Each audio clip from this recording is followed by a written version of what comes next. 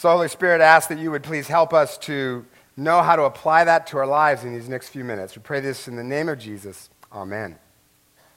Well, we are continuing our sermon series called Stuff Christians Say, about different Christian catchphrases and cliches that aren't wrong, they're just incomplete, or they've lost kind of their meaning through repeated use. And today we're going to focus on a short parable most of us probably have heard of called Footprints, about a man who has a dream of two sets of footprints on a beach, which he takes to be his and Jesus. Footprints represent his life.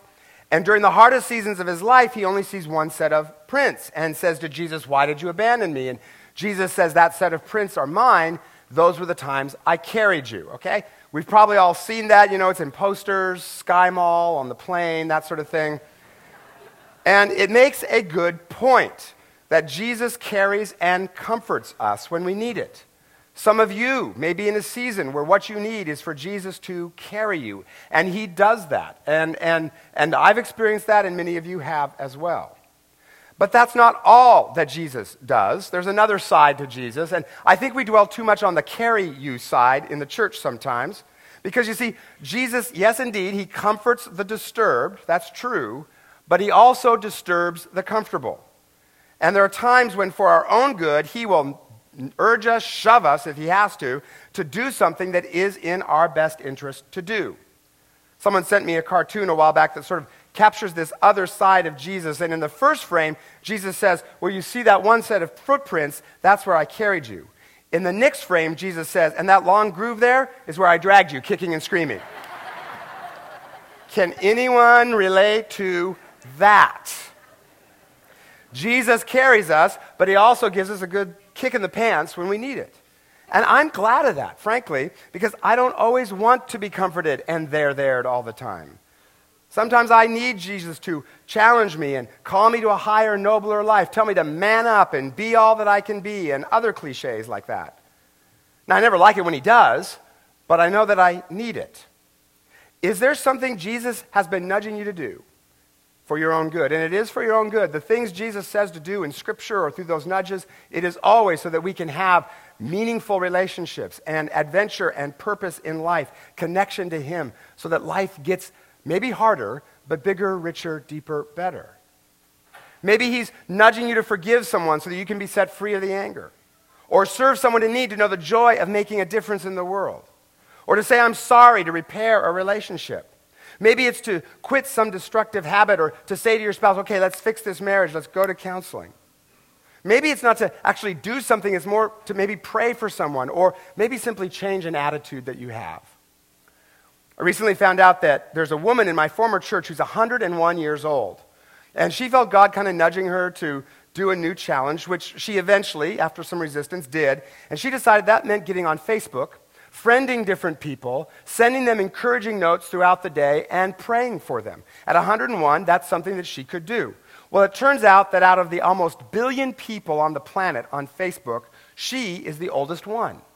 And when Mark Zuckerberg found out about that, he invited her to go to Facebook headquarters for a personal tour, which she did. When the first television interview aired, she got 7,000 friend requests. She says she's getting carpal tunnel syndrome trying to keep up. God nudged her. She resisted a bit, but it was for her own good. She found a way that she can serve, to still be needed, opened up new relationships for her, even at 101. If you're not dead, you're not done. See, God loves us enough to urge us, and if need be, drag us, and it often is need be, kicking and screaming, to a blessing. And you see that in the dialogue between God and Moses that we just read. Now, the background is the Israelites have been slaves in Egypt for 400 years. God is about to rescue them, and he's going to use Moses. But Moses spends 2 full chapters giving tedious excuse after tedious excuse. And God listens because he loves us, but he also persists for the sake of the Israelites, who he's trying to free, but also for Moses, to give him a bigger life. God has to drag him into one of the greatest adventures and into becoming one of the greatest heroes of faith. So I want to just walk through this passage to see how God sometimes forces us to be blessed. And you just ask the Holy Spirit what applies to you as we go through this. Okay, this text starts with, "Now Moses was tending the flock of Jethro, his father-in-law, the priest of Midian." Now, the reason that Moses is in Midian is because he saw an Egyptian mistreating a Hebrew, and in anger killed the Egyptian, so he had to run away to Midian for 40 years, sort of a 40-year timeout. And there are times when we need that, times when we just need a season of rest. But it seems that Moses has grown a little too comfortable in Midian for his own good. See, his passion was to free his people. That's why he killed that Egyptian in the first place. But Midian has become for him a place of escape and comfort. You know, he's got a wife, simple job, tend the sheep, come home, watch the chariot races on ESPN, that sort of thing. But he was made for more. He's given up on his passion, his desire, his dream to free his people. He's made to lead, made for an adventure. So here's the first point. To enlarge our lives, God will call us away from our places of comfort and escape. What is your Midian? We all have them. Maybe we try to serve God in some way, but it goes badly, so we decide never again. Or maybe we've gotten divorced or failed at a career, so we withdraw from people and shut down emotionally. Sometimes just the busyness of life distracts us from what Jesus is nudging us to do. Is there some place in your life? Is there something God has been nudging you to do? But you don't want to do it because you don't want to step outside your comfort zone. To enlarge our lives, God calls us away from Midian. Okay, so then the next thing that happens is Moses sees a burning bush, and God starts to talk to him out of it. Which brings me to the second point, and that is, if God gets your attention, pay attention. And nothing gets your attention like a talking burning bush. I mean, that'll do her, right? God is making it crystal clear here, but what's interesting is, in spite of that, it doesn't stop Moses from arguing, not one little bit, does it? You know, we often think, well, you know, if God spoke to me through a burning bush, I'd totally do what he said. No, you wouldn't, and you know it. Right? How many times have I known what God wants me to address some sin in my life, or reach out to care for somebody, or do the hard thing and confront someone when they're doing something to hurt themselves or others, and I don't do it. I remember the night before I was supposed to call the search committee that had offered me the job to come here as pastor. And I've told you the story before. There were all kinds in that process, all kinds of coincidences, unlikely occurrences. I had even heard an audible voice, for heaven's sake. It was crystal clear I was supposed to say yes. But the night before I had to give the answer, I was still vacillating. And so my wife finally said, you know, you don't have to go, you know. You can say no. I mean, it'd be disobedient, but you disobey God all the time. What's one more? Even when it is clear, we argue. But if God gets your attention, pay attention. And God gets our attention lots of ways. Maybe it's something someone says to you, or it could be a particular message you keep hearing over and over and over again. You know, you go to church, the pastor preaches on it. Next day, the same kind of topic comes up at work. Then you hear a song on the radio about it, right? Maybe that's God. It may be something we read in Scripture, or sometimes God just puts something on our hearts. This is something I have lived all week. Pastors always live what they preach, right? Last Sunday, I told you a story about a woman from our church named Jean McAllister who went to live in Rwanda. And I mentioned that at first her kids were worried about that decision. Well, Jean sent me a very gracious email to just let me know that that wasn't the case. Now, I always ask permission to tell the stories I tell, and I have asked Jean in the past for permission, and she's given it, so I assumed it was okay to tell the story this time, which it was, but the part about her kids not being on board, that wasn't her. Now, I know I had that conversation with someone. Right? It is in here in my brain, but Jean says it wasn't her, so I blew it big time. And I feel terrible about this. For Jean, for sure, but also because it is very important to me that you are able to believe what your pastors tell you as true, which is why I try not to exaggerate or embellish stories as I preach. So I have apologized to you, and now I apologized to Jean, and now I'm asking you to forgive me because I blew it. And I'm going to work harder at that, and I'm going to do better. I have triple checked the stories in this sermon.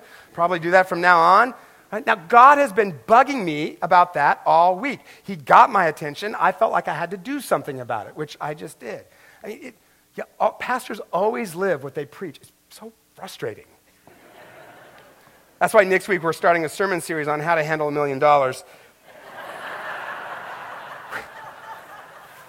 When God gets your attention, pay attention. Don't blow it off. Okay, let's keep going. So then next, God says to Moses, I have indeed seen the misery of my people, so I have come down to rescue them. And at this point, you can kind of see Moses going, all right, you go, God. You just whip old Pharaoh. This is going to be awesome. And then the next verse. But then God says, so now go. I'm sending you to Pharaoh. Say, what? What? So here's the next point. God will often call us to something hard. But again, it'll be for our own good and for the good of others. You see, in so many situations, you and I are God's answer to a problem. You are God's answer to a lonely person who needs comfort. You are God's answer to healing poverty. Not all of it, but a bit of it by how you give and serve. You are God's answer to the problems in your marriage. Oh, no, Pastor, I'm not. My spouse, man, they're the problem, right? No, they're wrong. I'm right about some stuff here, Pastor. Here's the thing. You can be right or you can be married. You pick. God says, that was wisdom, by the way. God says to us, I want you to go, you to serve, you to apologize. And we say, but that is too hard. No. But sometimes the hard thing is the right thing. And it helps us grow, and it enlarges our lives. Like a mother bird kicking the babies out of the nest. Looks cruel as they tumble down, but it is the only way that they're going to learn how to fly. Guy in our church this week told me that growing up, the impression he got was that following Jesus meant being a nice boy and obeying a bunch of rules, which shockingly didn't inspire him. But the idea that Jesus is the greatest rebel of all on a rescue mission to this planet, now that excites him. And one of the places he's felt God nudging is just to be a little more open at work that he's a Christian. But, he didn't want to do that in a Ned Flanders, obnoxious kind of a way, so he just kept ducking the opportunities that came along. But God just kept nudging him. So on Monday, he sent out the announcement video to all of his coworkers that we showed here last week. You know, the rap video where some of our staff rapped the announcements, where my wife dressed as a rapper and rapped as she flicked over the Scott Dudley bobblehead and started dancing on my desk. That rap video?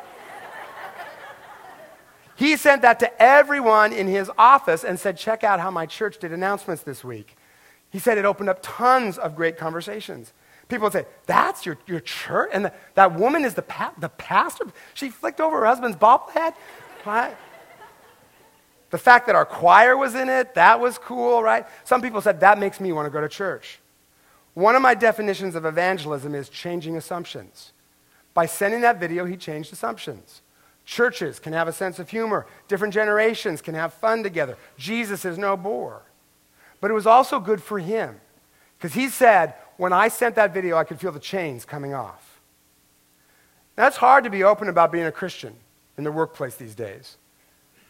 But God had been nudging him to do it, and when he did, he gave folks a different view of church and Jesus, and he felt freer. He felt some chains come off. Hard? Yes, but for his own good, as well as for others. Okay, let's keep going. God tells Moses to go. Moses launches into his 2 chapters worth of excuses. I'm a nobody. I'm not eloquent. What if they don't believe me? Sounds like our excuses. I don't have enough time. I'm not smart enough, young enough, old enough, good looking enough, whatever it is. And to each objection, God gives the same response. I am with you. I will help you. And that's part of the meaning of God's name. Moses says, well, who should I say sent me? And God says, tell them I am. My name is I am. And it's an interesting name, right? The verb of ultimate being. And I think God's point is, I am with you, Moses. I will help you. See, Moses asked, am I able? And God says, no, but I am is. It's not about am I, it's about who I am is. Which brings me to my next point. God will equip us. God does not call the qualified, he qualifies the called. God will equip us. And then finally, the last point, God knows what we want even more than we do. When Moses is all out of excuses, he says, pardon your servant, Lord, please send someone else. And you laughed at that. I love that. Just make someone else do it, okay, God? At which point it says, then the Lord's anger burned against Moses, or as the King James puts it, the anger of the Lord was kindled against Moses. Kindled, that can't be good. Why was God mad? Well, I don't think he's just running out of patience, although I certainly would have been. I think it's because he's trying to help both Moses and the Israelites, but Moses is just sure he's trying to wreck his life. When our youngest was a toddler, she refused to wear socks. But, we didn't want her to get cold, so we just kept putting socks on her, right? And then she'd take them off. Well, one time, she asked my wife for a cookie before dinner, and My wife said, no, it's too close to dinner, no. And so to get back at my wife, Lucy sat down and with this defiant look on her face, very slowly started to take off her socks. As if she was thinking, no cookie, then I'm going to do this. How do you like that, Mom? And it's like in her head, she figured if we wanted her to wear socks, that must be for our benefit, right? Not for her. When in reality, we just wanted her to be warm. That's kind of what's going on here. Moses, you're like, you're going to ruin my life, God. I think God's anger is because he's trying to bless Moses. And he knows that in spite of Moses' fears, the longing of his heart is to free his people. This is what he wants really all the way down, deep down. He just doesn't know it. See, God knows the longing of your heart better than you do. You've heard me say before that if in my 20s God had said to me, Scott, someday you're going to be a pastor in Bellevue, I would have said, oh, no, Lord, let this cup pass from me. No, I feel sick. Stop, right? But as I've said, y'all are one of the best things that has ever happened to me, and I love you, and I love being here. See, God knew my heart better than I knew my heart. And yes, God's plan is sometimes harder. Look at poor Moses. He has to lead them out of slavery. All they do is whine and complain. There's no water. There's no food. They wander for 40 years looking for the promised land, leading generations of women to say it's because he didn't listen to Mrs. Moses and ask for directions. Right? And at the end, he doesn't even get to go into the promised land. He dies looking at it from the top of Mount Pisgah. All of that for what James Joyce called just a Pisgah view of Palestine. And yet, he drew water from a rock. He saw the Red Sea divide in two. He watched God carve the 10 Commandments on tablets of stone. What an adventure. See, in all of his excuse-making, what is Moses missing? He's missing the high honor of the call and the thrill of the adventure. And if he'd stayed in Midian, safer, more comfortable for sure, but what he would have missed. See, God's dreams for us are so much bigger than our dreams for ourselves. So for our own sake, as well as for others, God will drag us kicking and screaming. He'll keep nudging, keep motivating people in our lives to say the words that urge us on. He'll nudge our conscience. He'll nudge our hearts. And then in a last resort, if need be, he will just let us do things our own way for a while until we mess them up so badly, we go back to him. There's a tongue-in-cheek poem that's a takeoff on the footprints parable that I sometimes read to my college students when I did college ministry that kind of captures how sometimes God just lets us throw fits until we're ready to follow him again. And it goes like this. One night I had a wondrous dream. One set of footprints there was seen, the footprints of my precious Lord, but mine were not along the shore. But then some stranger prints appeared, and I asked the Lord, what have we here? Those prints are large and round and neat, but Lord, they're too big for feet. My child, he said in somber tones, for miles I carried you alone. I challenged you to walk in faith, but you refused and made me wait. You disobeyed, you would not grow. The walk of faith you would not know. So I got tired of your dragging feet, so there I dropped you on your seat. Because in life there comes a time when you must fight and one must climb, when one must rise and take a stand or leave their butt prints in the sand. Now, the theology of that isn't quite accurate. Jesus never gets fed up with us.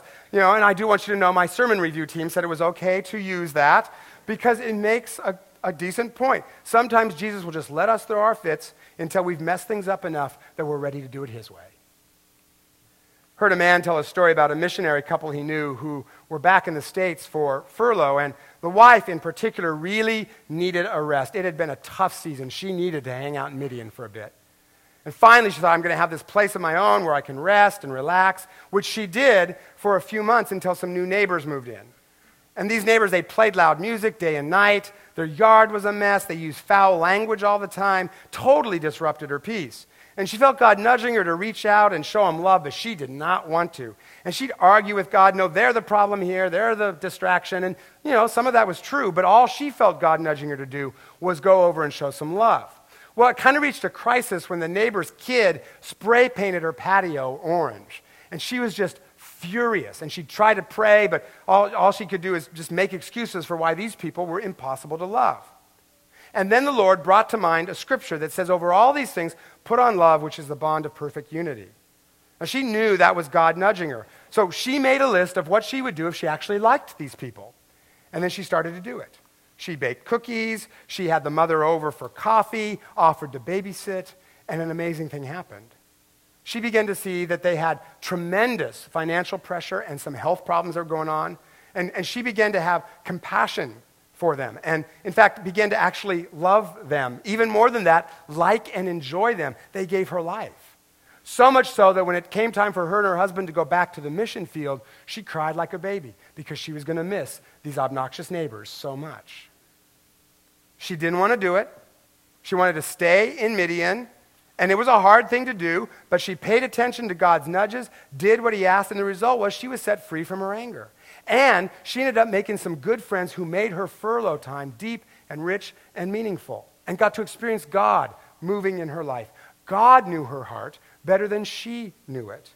He knew that deep down what she really wanted was friendship, encouragement, and to feel closer to God, all of which came through those neighbors. So what is God nudging, cajoling, nagging, and dragging you to do? Give something, forgive someone, ask forgiveness, write a letter to someone, tutor a kid at Kid Reach, teach Sunday school, pray for someone. Maybe it's just to change some attitude in your heart. This week, not next week, this week, will you just do it? Because Jesus absolutely is the God who carries us when we need it, but he is also the God who challenges us, spurs us on, who calls us up and calls us out and sends us forward for the sake of that hurting world out there for sure, but also for our sake, to enlarge our lives and bless us, even if we don't want him to. So Jesus, help us to hear your call. Help us to know where you are moving in our lives, and Lord, ask that you would then give us strength and courage and energy to do that. God, we pray that we could see it and follow you clearly, and we will give you all the glory for the results. Pray this in your name, Jesus. Amen.